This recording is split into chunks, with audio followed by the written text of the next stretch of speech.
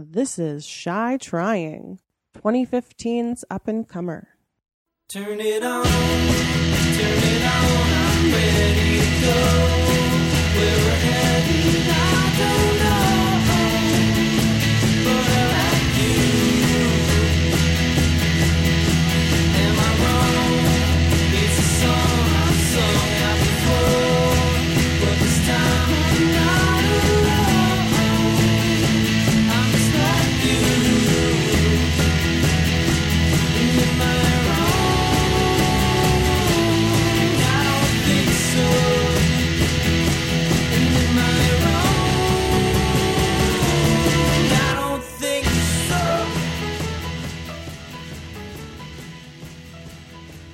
Hey everybody, this is a Shy Trying episode. I am Gianna Devoto, and you are listening to a podcast. Congratulations. How's it going today? I'm going to start by talking about books. This is sort of going to be a book club episode, but I'm kind of in the middle of 3 books right now, so it's a little bit difficult for me to sit down and really dive into anything in particular. So I'm just going to talk about the 3 books that I'm reading through. I'm moving through them right now. First one I started, actually, I'm like 90% of the way through it. I'm like 90% of the way through it. It's Joan Didion's novel, The Last Thing He Wanted, like 1996. Didion's a contemporary classic woman. She wrote Slouching Towards Bethlehem, The White Album, A Book of Common Prayer.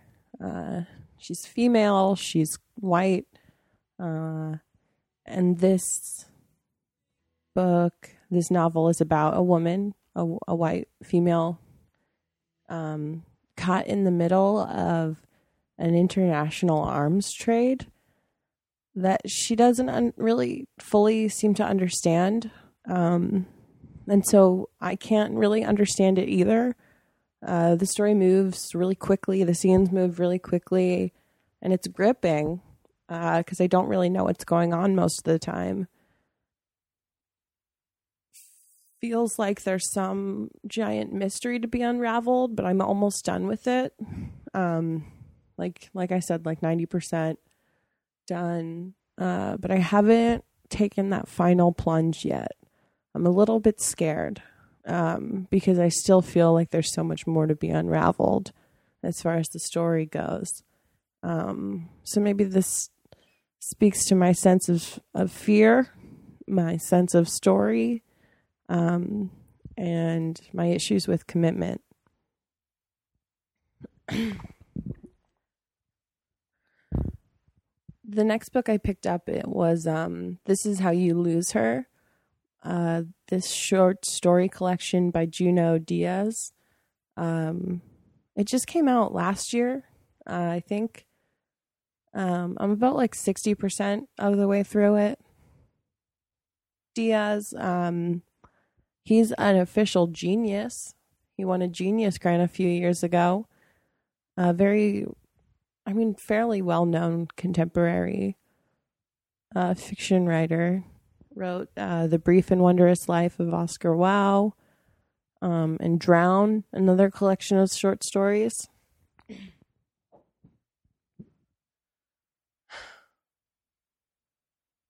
Seems like this book is about maleness and Dominicanness. Seems like that's what Diaz writes about primarily. And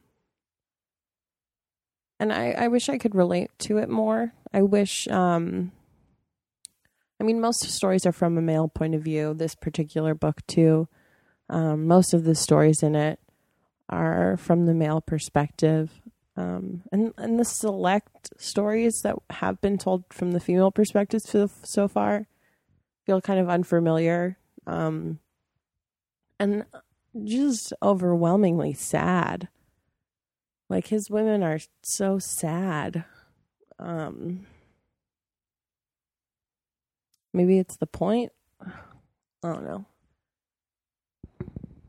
And the most recent one I picked up is The Revised Fundamentals of Caregiving by Jonathan Evison.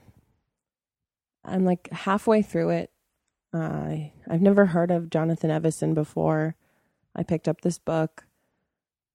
And I'd never read, so thusly, I'd never read anything by him before. But according to the cover, he wrote West of Here, which was a bestseller. White guy, male guy. And the characters are male. It's primarily about the relationship between this, or it centers around this relationship between this adult man and the disabled teenager who he's the caregiver for. Like licensed caregiver, like 9 a.m. to 5 p.m., like sitting with the kid and helping him out with daily tasks, like bathroom stuff, TV stuff, food stuff. But it's interesting. It's really interesting because the author is withholding the information about the exact nature of the tragedy in the main adult character's past. And now he's with this, taking care of this teenager, and they're driving across the country, and now they're being followed. There's like a car behind them following them. So it's good. It's gripping.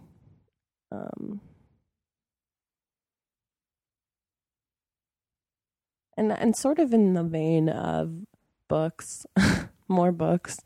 I started listening to a Literary Disco podcast hosted by Ryder Strong, who you may know as Sean Hunter from Boy Meets World, from My Very Real Crush.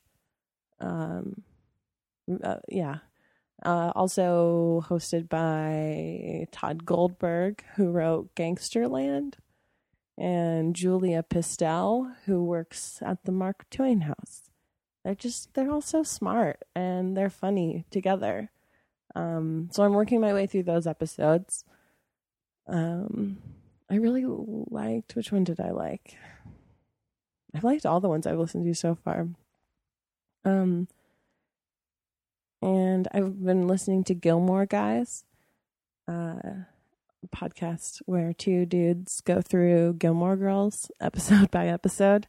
One of them is a longtime fan. The other has never seen it before. And oh man, it's really igniting my early 2000s nostalgia.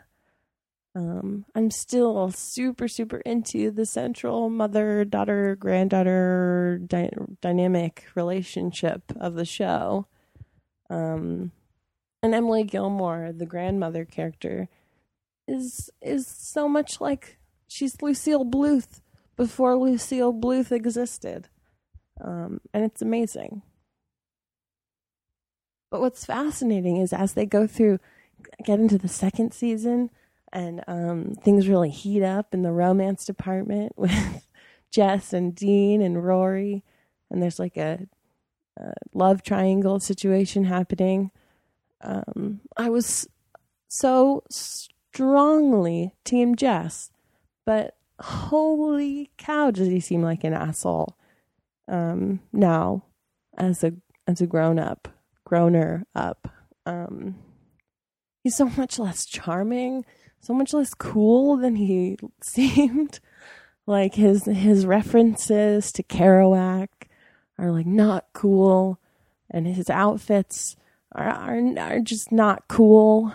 His pranks and his his close up magic. Mm-mm. Mm-mm. No, thank you.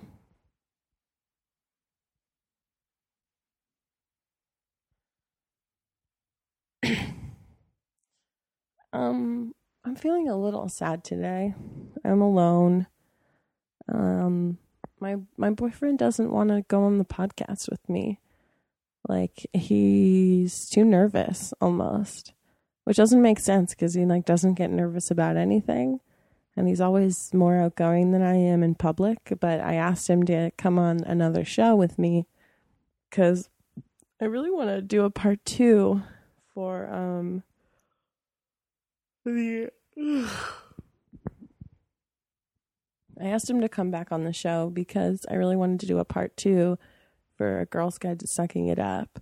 Because I feel like he does such a good job of that. Like, he goes hard at work and at play and at his art. Like, he puts in 100%. And I just want to know how he does it. So I wanted to like talk to him about it, but he didn't want to. He got all like clammy and weird. So now it's a couple days later and I'm doing a book club. But to close it out, I'm going to read a few poems. They're by Ellen Kennedy. Ellen Kennedy from the book or the book from the collection. Sometimes my heart pushes my ribs. I'll read a poem called I Made the Man at the Grocery Store Nervous, and then I'll read the title poem, Sometimes My Heart Pushes My Ribs. Okay. I made the man at the grocery store nervous. I asked him to make me a pizza without cheese. He was afraid. He had to ask his supervisor first to see if he could do it. I felt alienated. Sometimes my heart pushes my ribs. I'm going to make boxes and put things in them and then write your name and address on the boxes, then bring them to the post office to be mailed to you. Okay? Let's try that again with a different attitude. Sometimes my heart pushes my ribs. I'm going to make boxes and put things in them and then write your name and address on the boxes, then bring them to the post office to be mailed to you. Okay? Soldier baby of mine, I promise you, while you're away, I'm gonna be true. Soldier baby of mine, I'm so alone. But I'll be right here to welcome you home.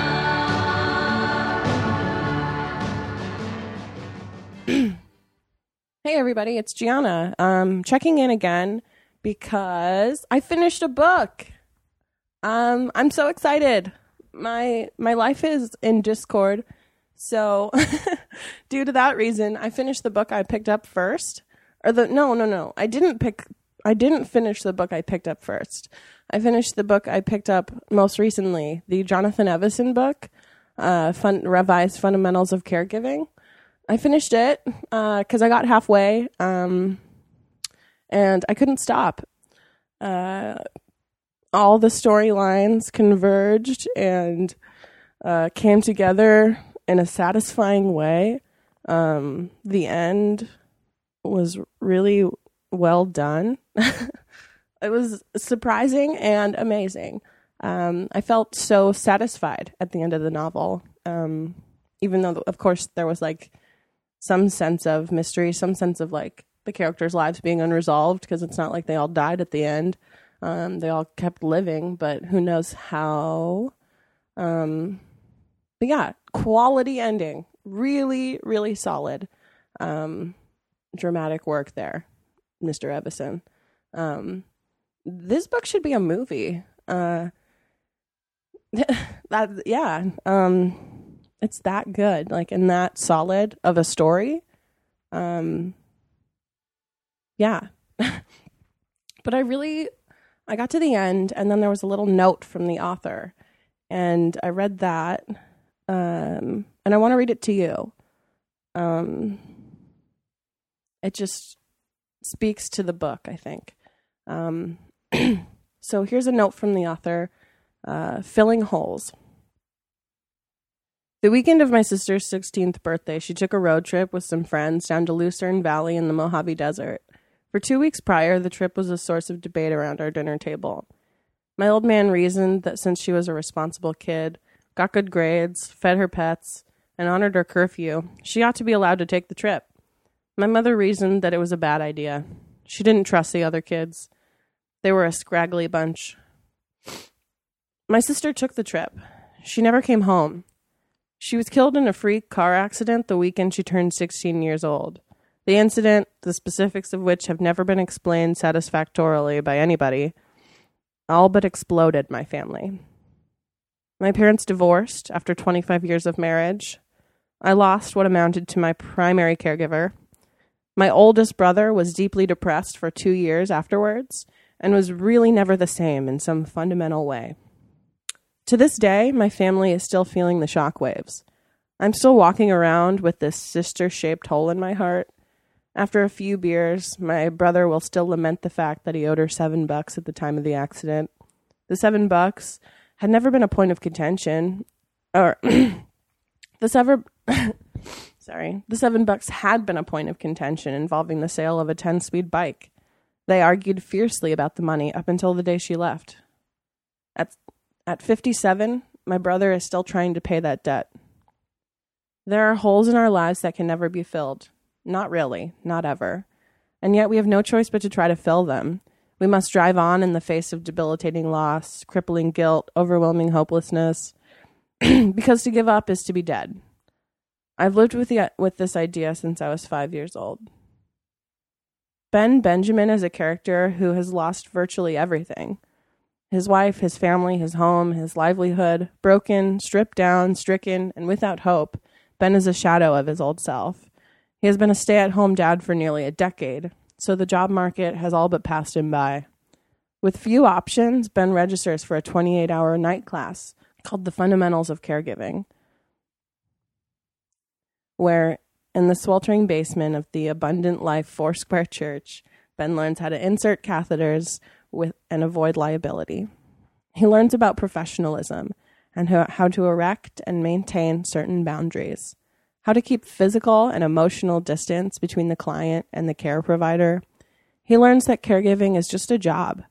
But when Ben finds himself assigned to a tyrannical 19-year-old named Trev, who's in the advanced stages of Duchenne muscular dystrophy, he discovers that the endless mnemonics and service plan checklists presented in his class have done little to prepare him for the reality of caring for a fiercely stubborn, scared, sexually frustrated adolescent with an axe to grind with the world at large. When I set out to write this novel, I didn't envision it as a road novel. I've never had a desire to write a road novel. In fact, I was very resistant to the idea. But the characters led me to the road. They left me no choice. They all but dragged me, kicking and screaming, to the road. It seemed Ben and Trev were always driving around in that van of Trev's, but they were never getting anywhere. They were both stuck. They needed the van to deliver them somewhere, and I guess I needed it too, because that's where this novel delivered me. The Revised Fundamentals of Caregiving is a story of total collapse and ultimately reconstruction. Before it's over, this calamitous journey covers 5 states, results in 1 birth, 2 arrests, and 1 instance of cannibalism, and including a dust storm, a hailstorm, several shitstorms, and a 600-mile cat-and-mouse pursuit by a mysterious Buick Skylark. Baggage is collected, hearts are won and lost, mistakes are forgiven, futures are realized. This book represents nothing less than an emotional catharsis for its author. I wrote this book because I needed to. because my sister went on a road trip 40 years ago and never came back, and my family has yet to heal from this terrible fact. This novel's about a family. This novel's about the imperative of getting in that van because you have no choice but to push yourself and drive on and keep driving in the face of life's terrible surprises. It's about the people and the things you gather along that rough road back to humanity. And in the end, for me, the revised fundamentals of caregiving is a van in which I finally bring my sister home. So thank you, author. Thank you, Jonathan Evison, for this beautiful book and for that beautiful note. It taught me something. And yeah, go to a bookstore and pick out a book that you don't know anything about and read it because it might teach you something. But thanks for listening to Shy Trying. You can find me online at Shy Trying and Shy Gianna. I'm Gianna Devoto, real name, and I love you all.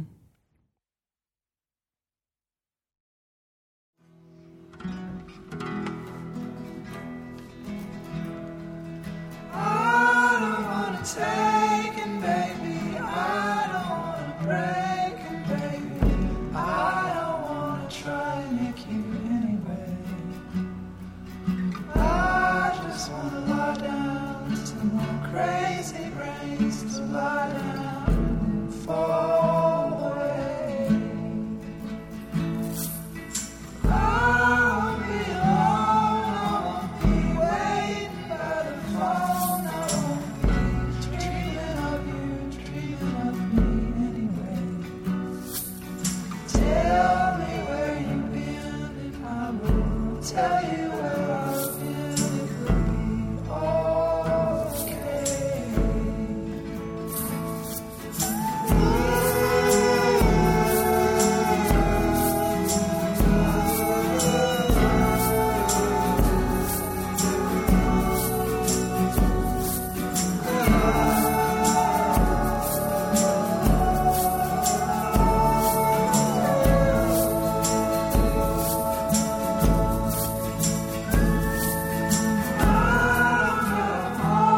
It's not a chain, it's not a cross, it's just a picture tossed and torn away.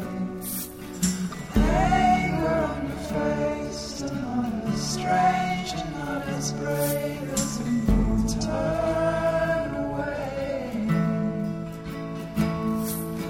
I won't be the one when all is said and all is done. I won't be breathing like you breathe into the light of day.